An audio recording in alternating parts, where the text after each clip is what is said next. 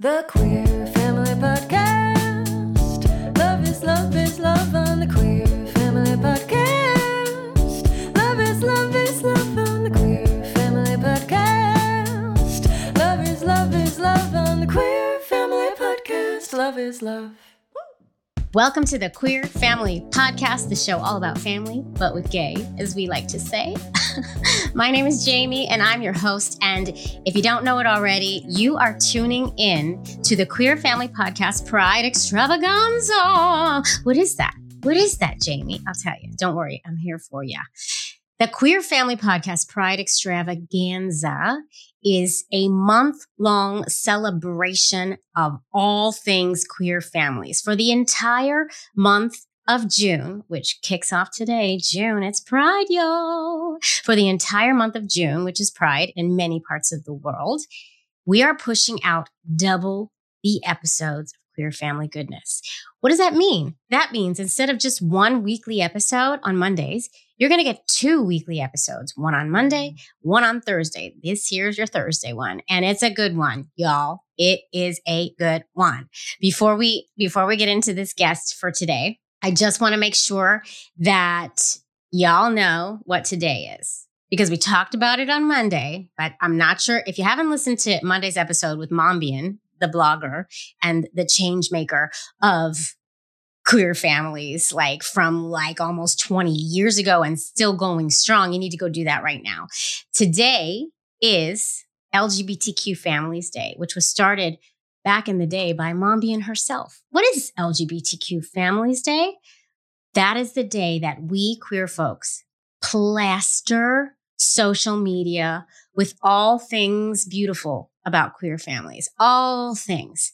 So if you got a photo of your family, if you have a video, if you want to say something about it, now is the day to do it. Today's the day, y'all. And when you do it, you're going to hashtag LGBTQ Families Day.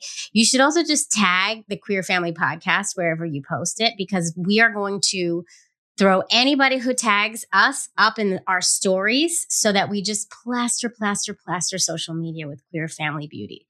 I absolutely love it. And I love seeing all your families, obviously. And I'm going to share some stuff with my family too. And let's just show the world how freaking amazing we are. Can we please? Can we? Thank you so much. Let's do that.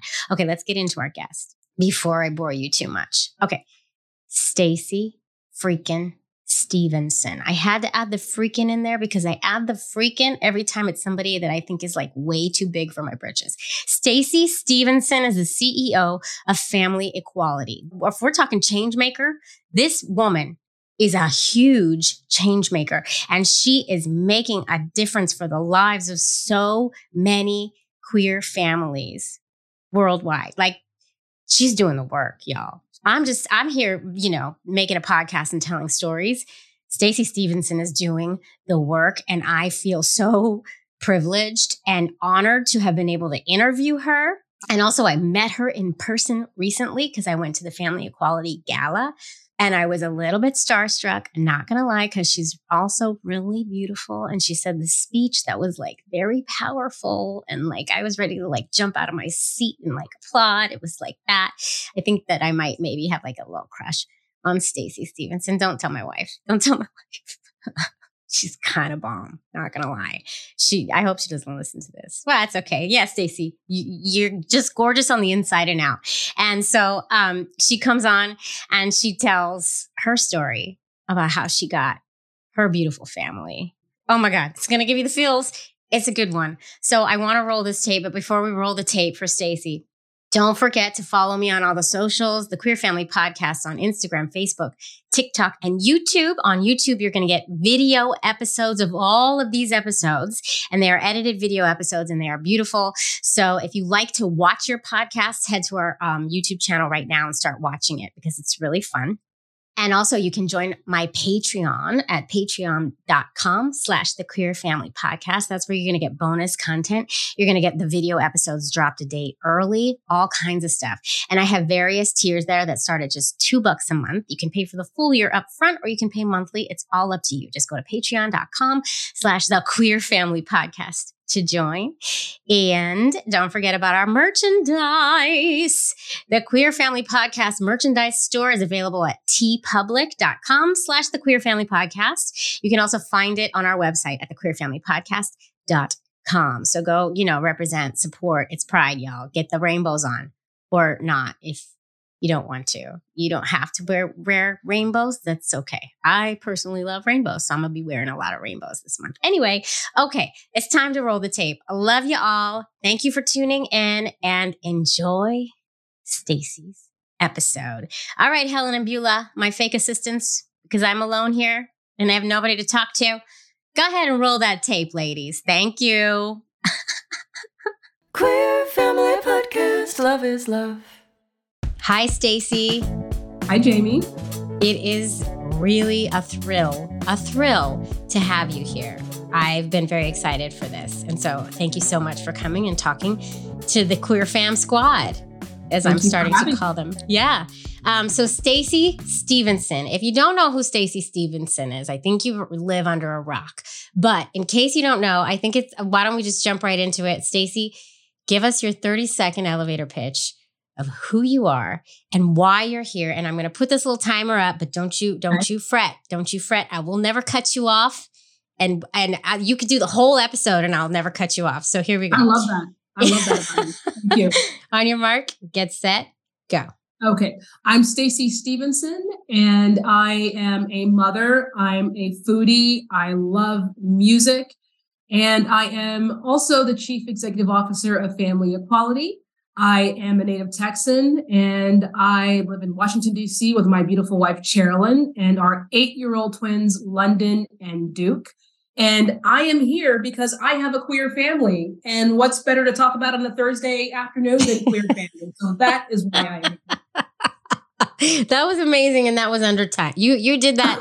You're media trained, Stacey. You are media trained. Good job. Can you explain to everybody what family equality is? Because I need everybody to understand the importance of you being here right now. Like, this is a big deal. So can you explain family equality to our listeners and why they should know what's going on with family equality? I think the easiest way to explain is that we exist to first create a better world for LGBTQ plus families. And we were founded in 1979. We were first called the Gay Fathers Coalition. And these brave dads that attended the first gay lesbian march in Washington, actually moving out of their heterosexual marriages after finding their truth, because you can imagine what it was like to come out in the 70s. But after finding their truths, they had children and they still wanted to be fathers and father their children. And they found each other in community at the march in Washington and created the Gay Fathers Coalition, which is now Family Equality. And they were actually being denied access to their children back then. And they were not going to let that happen. They were finding their truth, but they were also saying, we are fathers, we are parents just the same. And we are going to parent our children. And they found this beautiful organization, which 40-something years later, and here we are.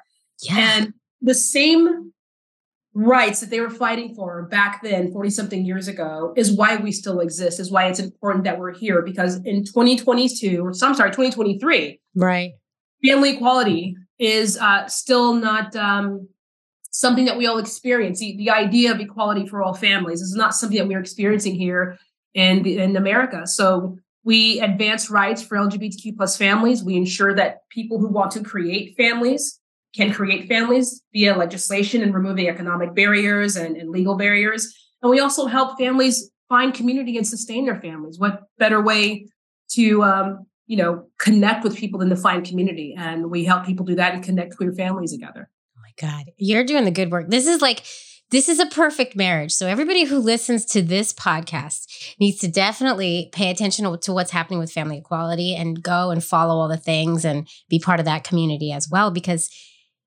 like you said, Stacey, it's not equal. There's a reason why, like, I just tell the stories. I just gather stories and throw them out there, right? But there's a reason why my platform needs to exist, why family equality is still in existence. There's still work to be done. So much work to be done. And new crazy fights are popping up every month, it feels like. It's like every month. You know what's interesting, Jamie, is we are hearing the same rhetoric that we heard in 1979. And so one of the first anti-LGBTQ plus group was created in Miami, Florida by a woman named Anita Bryant. It's called Save Our Children. Mm-hmm. And one of her hooks or her reasoning for discrimination was that because LGBTQ plus people could not reproduce, we would recruit.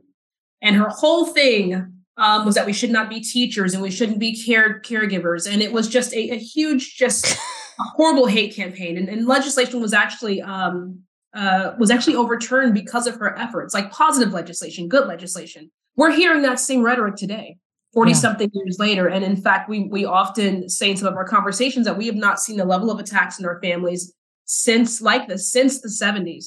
And we've literally gone back in time. So I thank you for having me. And also thank you for uplifting that. It's so important because I don't think people think about LGBTQ plus families in the context of families, or sometimes when I tell people that we still have ways to go in terms of family rights for queer people, they're very surprised about that. Oh yeah. People are, first of all, I just wanted to highlight the fact that it's like the gay agenda all over, like the gay agenda is coming for our kids. We're coming for them. We're going to recruit them. We'll recruit them. What are you talking about?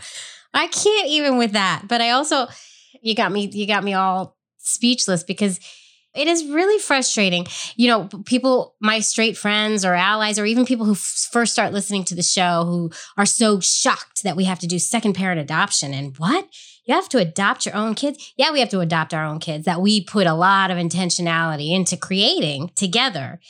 And then now these new court cases where non-bio moms, our parents, are losing their children that they created with their spouse. We got a long way to go. We really do. A long way to go. We have a long way to go. And, look, we have more LGBTQ plus families than we've had in history, I believe. I'd have to go look at the numbers, but we have more families than we ever have before, and which is great.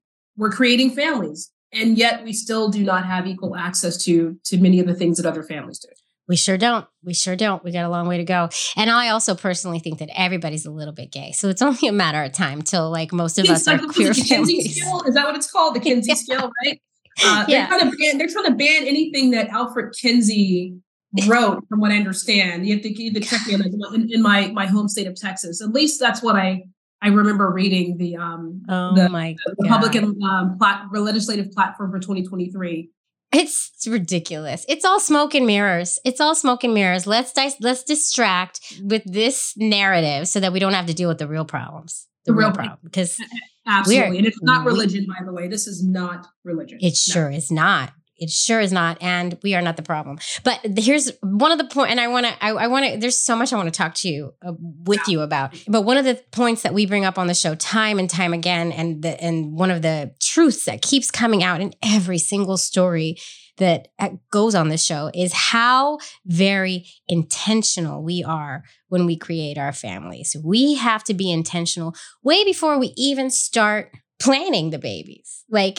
So I want to get into your family building story, if we may. Let's get into way back when, 9+ years ago, or even further back, when the idea of having kids came into the picture for you.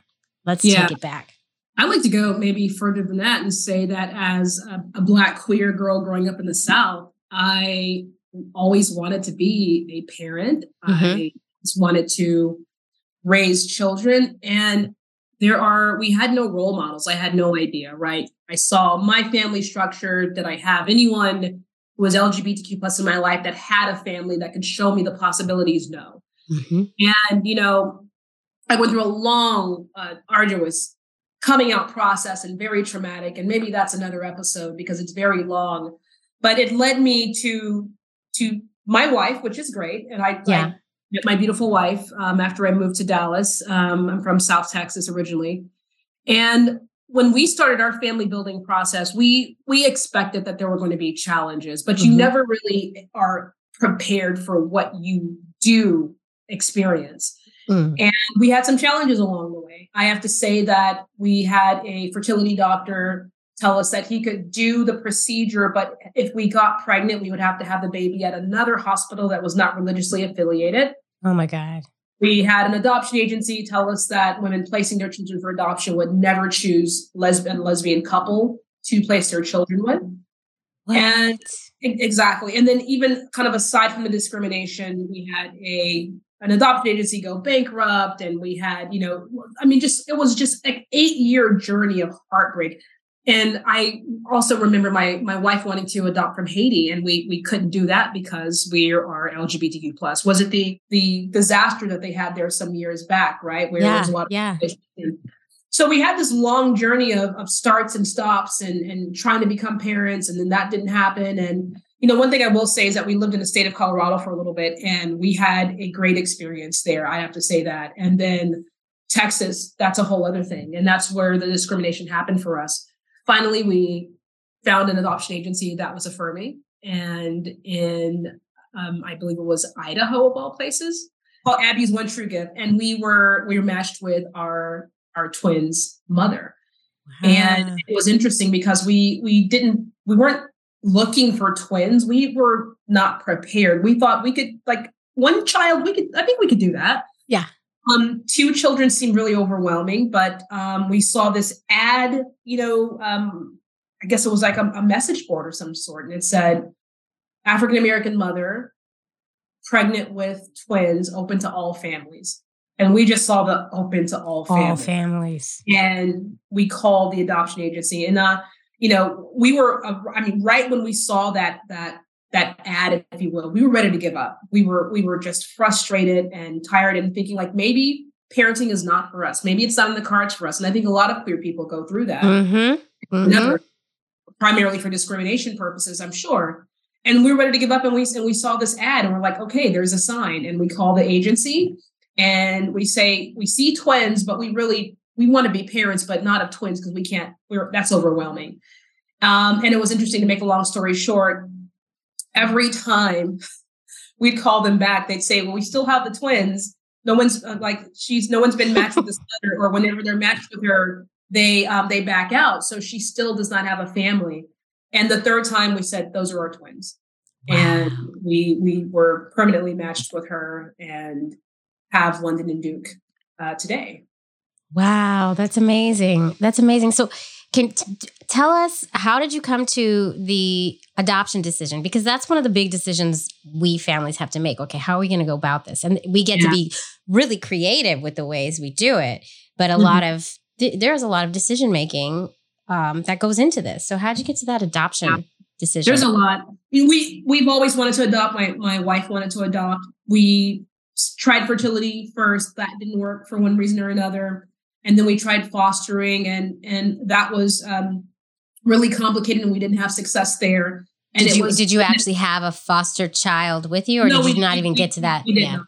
No, we didn't even get to that point. And adoption was the next thing that we were going to try in terms of our parenting journey. Mm-hmm. It's okay, so fertility didn't work. Foster to adopt, that doesn't seem to be the path that we're taking. And so now let's try adoption. And so it was like the various paths of these like I said, the start stops and what's going to work and what doors are going to open for us. It's not straightforward at all. At all. And, one thing I will add is, you wait all this time as a queer person, as you said, we're intentional. And then a lot of times it's not straightforward. You wait all this time to become a parent and finally have that title as parent. And right when we were going to fly to Ohio, where the birth mother lived, she changed her mind the day before. Oh, God. So we were going to get on the plane. We were going to go there for the birth, and she changed her mind and she backed out of the adoption. So, oh my God, think about the journey of, and this happens to many people, right? But yeah. The journey of becoming a parent, you finally get there, and the birth mother backed out. And thankfully, 6 weeks later, she contacted us back again, and we have our beautiful boys. So we didn't get them when they were. We got them when they were 6 weeks old. So you didn't even go to the birth because the deal was off. The deal was off. Our adoption agency called us. It was 11 o'clock on like a Saturday night. And we were like, we are going to go party because after we have babies, we can't do like the happy hours and the staying out until 11 o'clock. We have, and we're out partying and doing our thing. And our adoption agency, our agent, our caseworker is calling us at 11 p.m. at night. And I'm looking at my wife as the phone is ringing. I said, this can't be good. And we pick up the phone and we say, hello. And she says, don't get on that plane. The birth mother's changed her mind. She's not placing those boys for adoption. Do not fly to Cleveland. Don't do it. And oh my God. Jamie, we were gutted. We were just crushed. And we get home and we sleep on it. And the next morning we knew when the C-section was going to happen. So we're calling her before then. We're calling the hospital. We finally get to a nurse. The nurse says, she doesn't want to talk to you. She's not placing those children for adoption. Don't call anymore. Ooh. So we went upstairs where their rooms were. We had their nurseries ready, 2 nurseries. And actually, no, we had them in the same room then. And we shut the door. We'd already had it decorated, their names on the walls. We shut the door. We went downstairs and we never went up there again. There was no reason to go upstairs because that's where their rooms are. Oh my God. 6 weeks later, thankfully, she contacted us again. And she couldn't do it for whatever reason. And she could, what's interesting about her story is that she had 3 children under the age of 5 or 6 or something along those lines. And then she had our boys. She had 5 children at under 30 years old. She couldn't make it happen. It was not sustainable for her. And her family had talked her into, we're going to help you. You're going to have all the support. And what happened in reality is that she did not have that support. And they were on their way to a homeless shelter.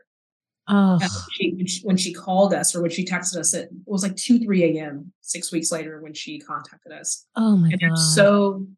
I'm so thankful, and we love her to death. We were so hurt and angered. And then we found out her story, and we found out what kind of life she's had and what she's gone through. And we have so much love for this woman. What a difficult decision. Can you imagine, right? And now that I have children, I can't imagine the process of placing them. That's absolutely, it's difficult. So I understand. Yeah. And she's so thankful and says that she doesn't regret the decision. So yes, family building journey was very challenging but so rewarding now. And got our boys when they were 6 weeks old. And now I have these 8-year-olds that are almost as tall as I am. Oh God, me too. I'm really short. Right. So I was like, you're kind of vertically challenged, Stacey. So maybe it's not that hard being, taller than you, but there's still 8-year-old boys that are almost taller than Mama. And so I'm Mama, and Sherilyn, my wife, is Mommy. Okay, I'm Mama. My wife is Mommy. Same. Mommy. Did they name you, or did you let them kind of? We did it. We did it because we had friends who did this before us, and they let their kid name them, and they became Mom Karen and Mom Toby. And I was like, no, no, that's not going to work for me. I need it to be Mommy or Mama. That's it. You can't say my name. No, you don't get to call me by my name. That's not how this works. I agree with you.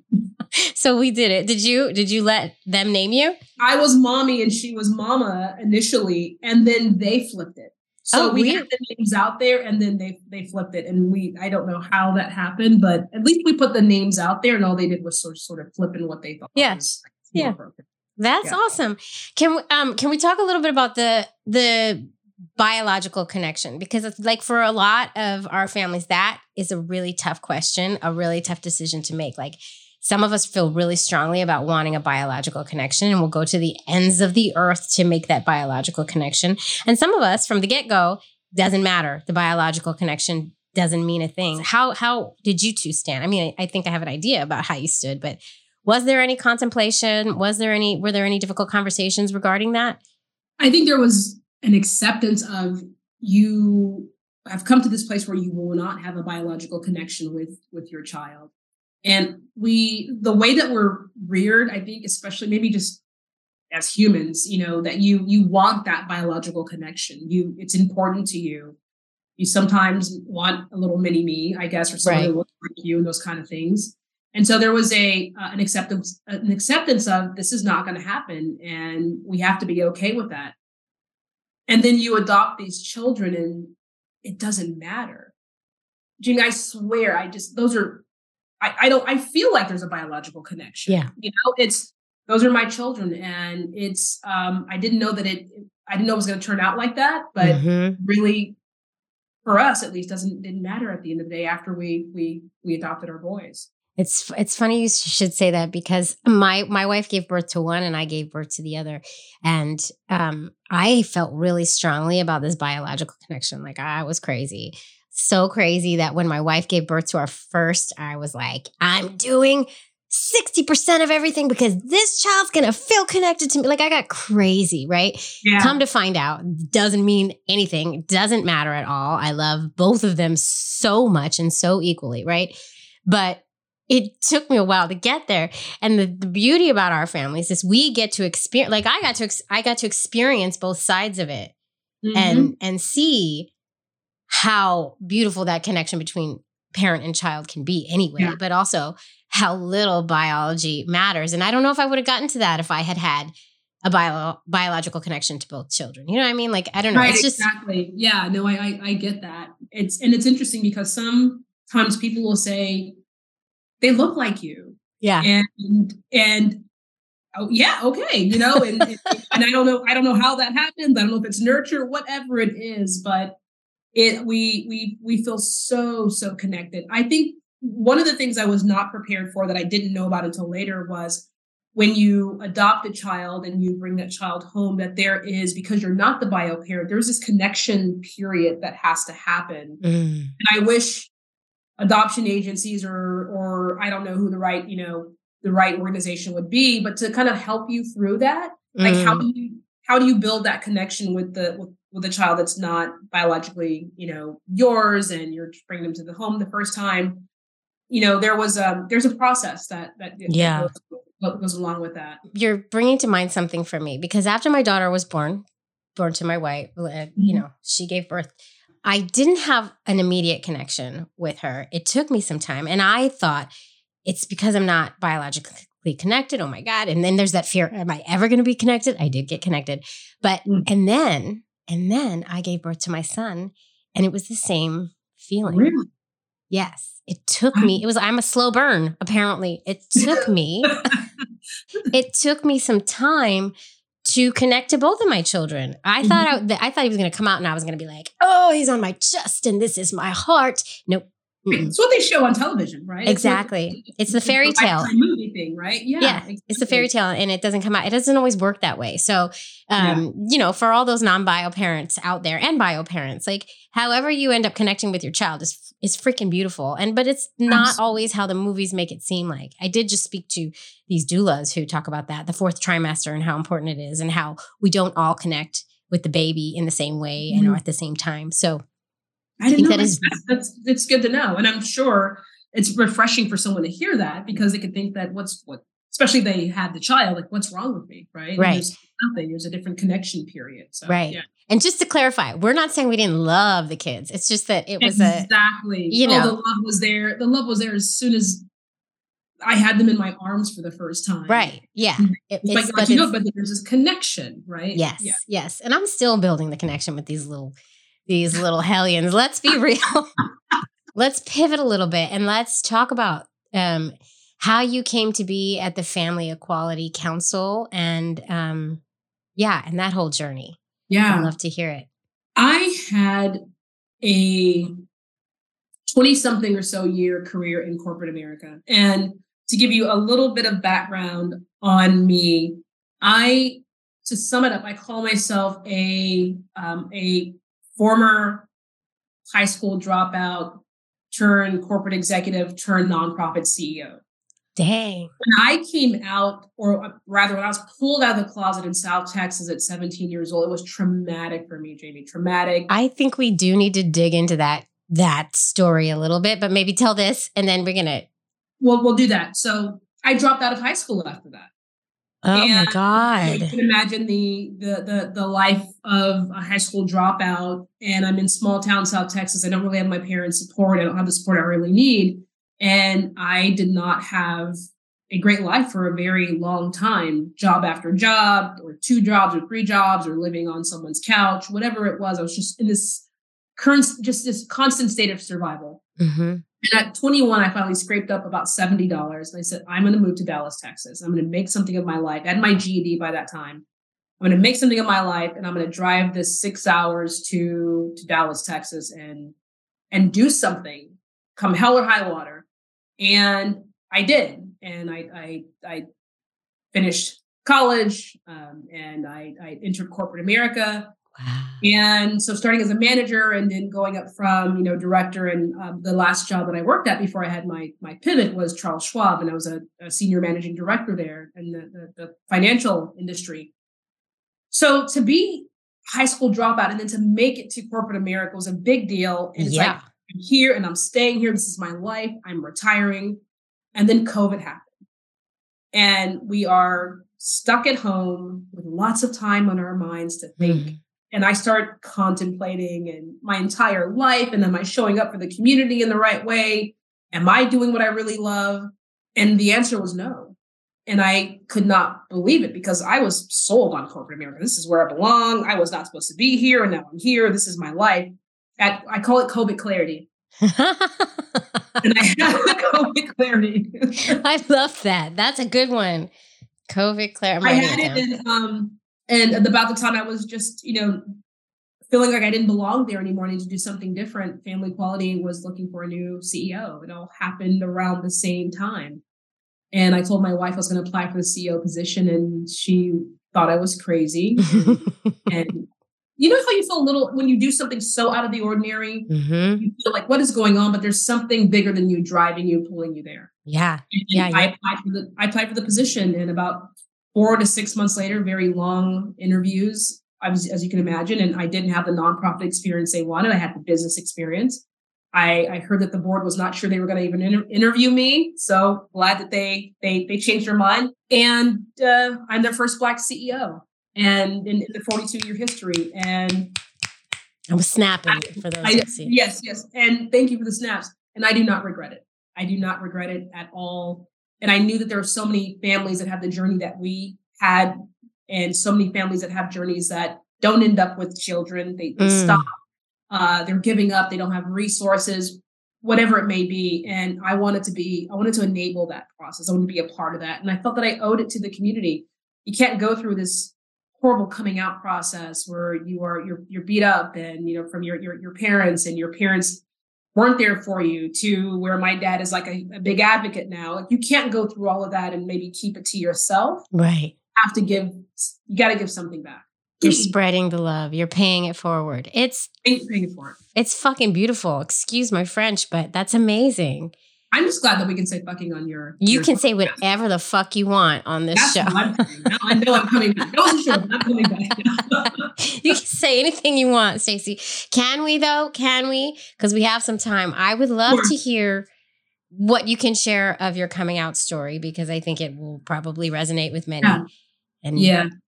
So I call it a pulling out of the closet. And I always, and like many of us, you always had those feelings. You knew, you could go back to first grade, etc. But about 16 or 17, the feelings were really strong. And I had my first, I guess you could say, girlfriend in high school. And I wrote a letter to her, a love note to her about, hope to see you tonight, wear those jeans that I like, things like that teenagers do. And I dropped the note. I dropped it. I thought I put it in my pocket, and I dropped it. And a popular kid, he found it. I didn't know. I didn't even realize it. And the next day we come to school and everybody knows. Everyone knew. And this is before cell phones. This is 1992. This is like a note is passed. A note is passed. Like, I wrote it on wide loose leaf paper, right? And oh my God. He spread it and he passed it around. And my girlfriend was in cross country. So one of her first periods was cross country in the morning. And she goes to the locker room. Nobody wants to dress in front of her. The teachers didn't want to talk to us, and we're getting called names. And all I felt like I needed to do was protect her. So I tried to talk to the teachers. I tried to talk to the principals because I didn't want her to be in trouble. No one would talk to us. And the word of the gay kid spread from the high school to my sister's middle school. So then my sister comes home, and this is kind of over a week's time. She comes home crying. Oh my because of what happened. I remember my mom saying, look what you've done. Look what you've done. And so I was crushed. My girlfriend's parents took her out of the school and moved her to another school. So now I'm there alone. And the straw that broke the camel's back in terms of me dropping out of high school, I was in government class, and a kid across the room yelled the word dyke. And the teacher acted like he didn't even hear it. And I'm like, he heard that. And I picked up my books and I walked out and I never went back. Oh my God. Yeah. Oh my God. That's terrible. What year was this? 1992, say Yeah. 91, 92, something along those lines. Yeah. Right. In South Texas, Corpus Christi, Texas is where I was raised. So you have that aspect of it. And I can talk about this because my dad and I are in such a good place, and he's reconciled. He's a huge advocate. But so then my parents are like, what? Wait, what?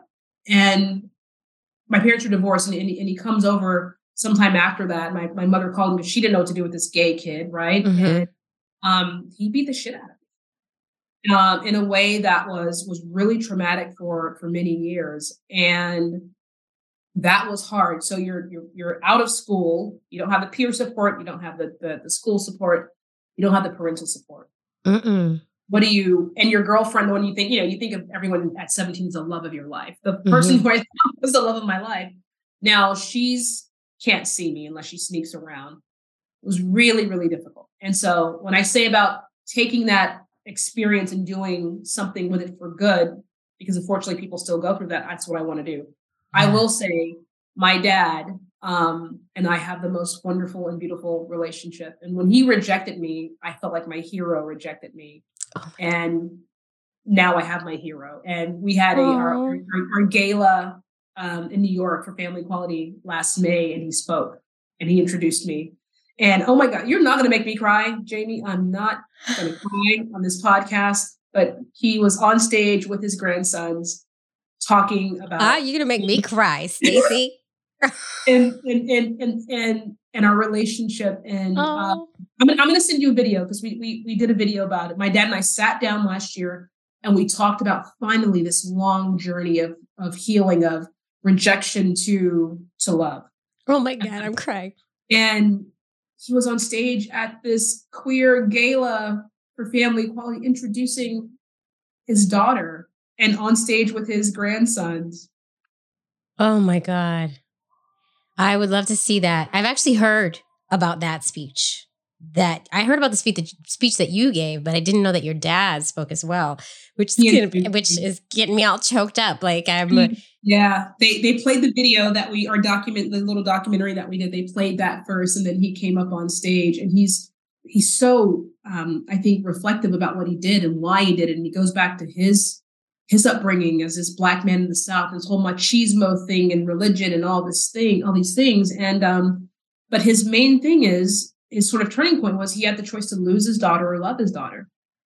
And he chose to love me. And I'd say he's like the best grandparent that one could ask for. And my son Duke, his middle name is Riley, which is my dad's name. So I that's how much we've come, full circle. And he is such a great father-in-law to my wife. Oh my God, that's gorgeous. That's beautiful. I love your dad. Thanks, Dad. Way to be an ally, Dad. Keep it going. I love a good dad ally and parent ally across the board.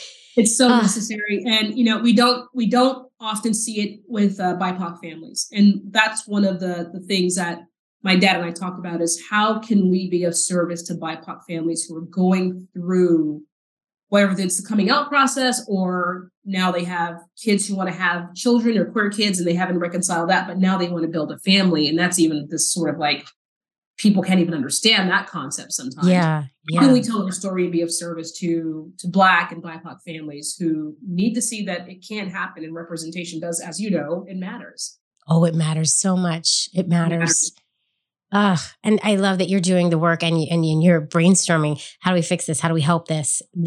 This is where it starts. And then we take 2 steps forward and we take 1 step back, or the opposite, 1 step forward and 2 steps back. But we're slowly, step by step, moving this needle painstakingly forward. And it's just necessary and beautiful. And I just want to, I want to take what you said about what your dad said about, I'm either going to lose my daughter or keep my daughter, basically, in a nutshell. Lose my daughter or love my daughter. Lose my daughter or love my daughter. And I want to take this to Texas, the state in general, and how Texas and states like Texas and Florida are kind of in this position. You're either going to lose your children or you're going to love your children.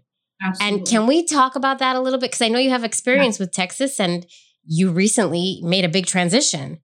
So can we kind of talk about that and like what happens and what happened to you and what are we going to do? You know, it was, you mentioned, right? We are seeing this rhetoric in Texas and Florida that is just quite alarming. And it's not just rhetoric. Sometimes this rhetoric translates into violence. We know that it's translating into legislation, anti-LGBTQ plus legislation. And, you know, living in Texas, it was one of those things where you just kind of dealt with it. And we live in Dallas, so it's not like, I mean, Dallas is a great city, and we have our queer spaces, and you have to navigate it carefully. I didn't feel like I could be out everywhere, but it was kind of something that you just sort of deal with. Right. We have kids, and we saw the writing on the wall with the legislation that was promised should Governor Greg Abbott win the election. We started hearing the rhetoric that you hear from the politicians. It cascades down to the community. Isn't that surprising? You don't hear something from people, and then all of a sudden politicians start, you know, leaning into this and being very loud about it, and people start to mimic them. They start to repeat it. And our boys came home and someone said, those are not your mothers. And, you know, we had this incident with the renewing a passport, and the passport office lady kept saying, who's the mother? Like, we both are. No, wait, there's no dad on this certificate. Like, no, I don't understand. I mean, just really rude. And it all comes down to, Jamie, is that we felt the pressure. We felt that it would no longer be safe if we continued to stay there. And if things were going to turn out the way that we thought they were. We didn't like what our boys were hearing at school. And I remember London coming home, and it was one of the things that happened before we left, one of the situations that happened where he thought the president, he calls governors presidents, he thought the president of Florida was going to come work with the president of Texas, so DeSantis and Abbott, and harm or kill, rather. I have to stop trying to I try to make that sound better, but he said kill. Right. Yeah. Our kids say kill. Listen, our kids say kill all the time. It's just a fact of life. I think it just gets me still to this day that he said that word, and that this person was going to come to Texas and work with this other person, the two governors, and kill LGBTQ plus families. And I'm like, where are you getting that? Yeah. Yeah. They were hearing things at school. They were putting the pieces together, and my wife and I said, what are we doing? Yeah.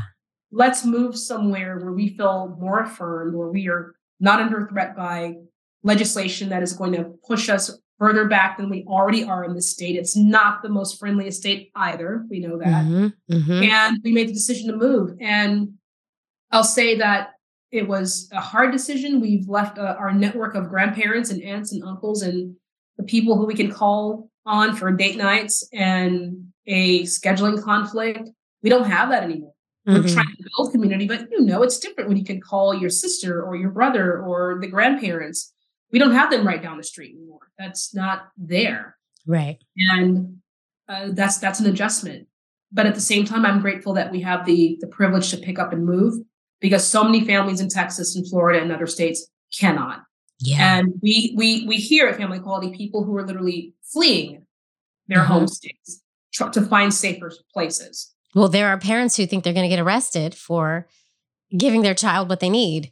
Right. Exactly. And it's frightening. It's insane. And yes, and there is not accessibility for everyone to make these big moves. And what do we do? Like, what the hell is going on? Honestly, it's crazy. It's crazy.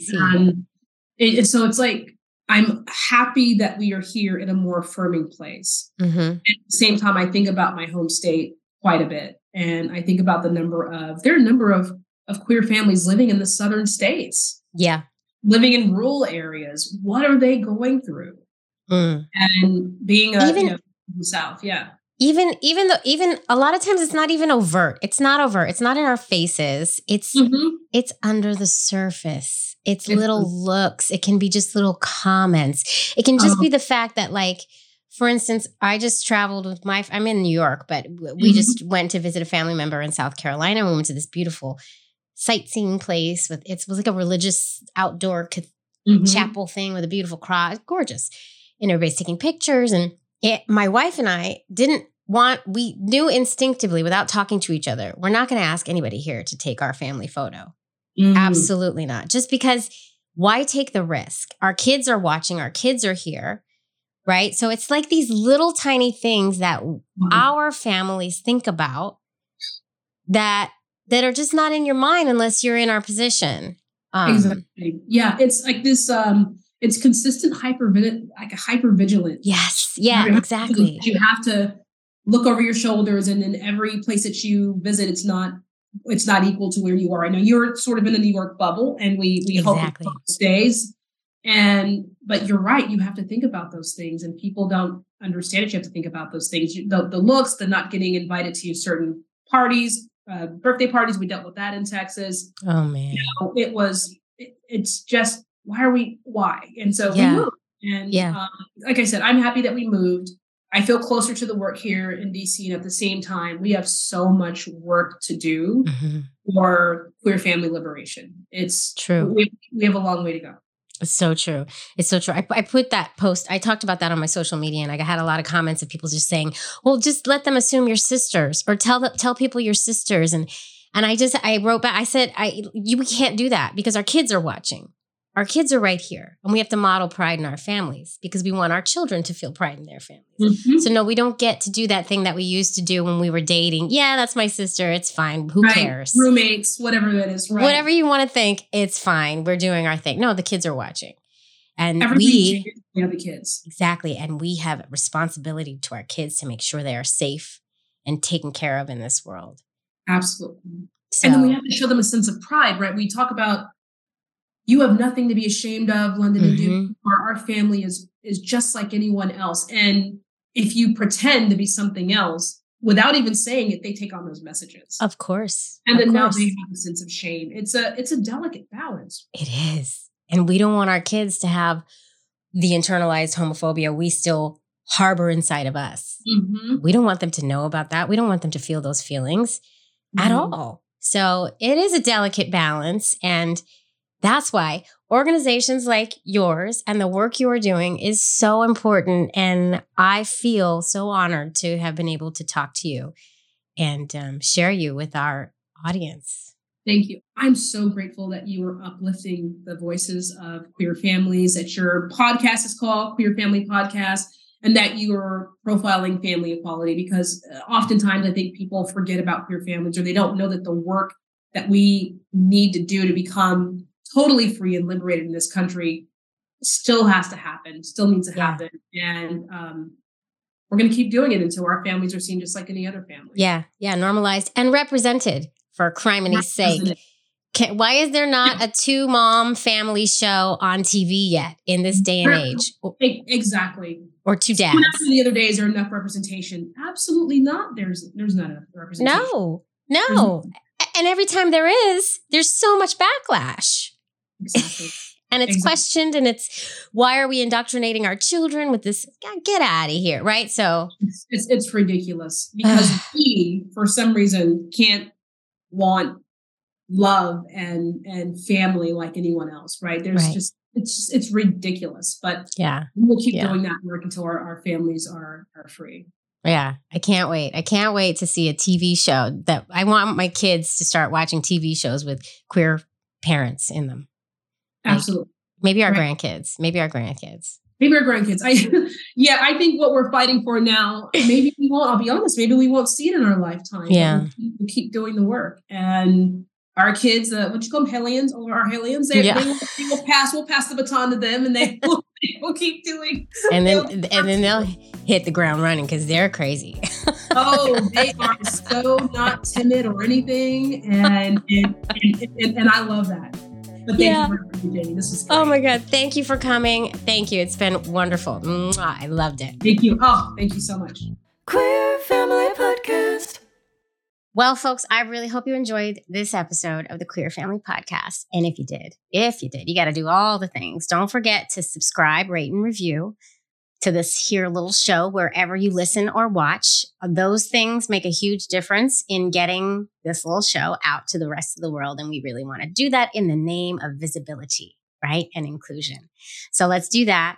And you can always join my Patreon and get the video episode dropped a day early. So you can be the first to be in the know at patreon.com/The Queer Family Podcast. And make sure you're following me on all the socials. The Queer Family Podcast on Instagram, Facebook, TikTok, and YouTube. And go get your Pride merchandise. I have so many fun designs, so many different products in my merchandise store. You're going to find that at tpublic.com/The Queer Family Podcast. You can also find it on my website at thequeerfamilypodcast.com. Go do that. Share this. Rate it. You know what you can also do? Did you know that you can also take a friend's phone and just subscribe and rate and review to my show on their phone too? You can totally do that. I mean, I'm not opposed to that. Yeah, I'm really not opposed, especially your straight friends. Why not? They're allies. Let's just get all the subscribers we can. Why not? You know what I mean? And if you like this here episode, feel free to listen to the next one or watch it on YouTube. We got a lot of fun stuff happening on our YouTube channel. So I love you all. Thank you for tuning in. Please continue to tune in and continue to share this with your folks, because the more visible we are, the better this world's going to become. I wholeheartedly believe it. So tune into next week. It's a really good one. I can't believe these folks said yes. I'm still in shock. Okay, that's it. Tune in. I love y'all. Mwah. I'll be back soon in your ears. Love is love on the Queer Family Podcast. Love is love.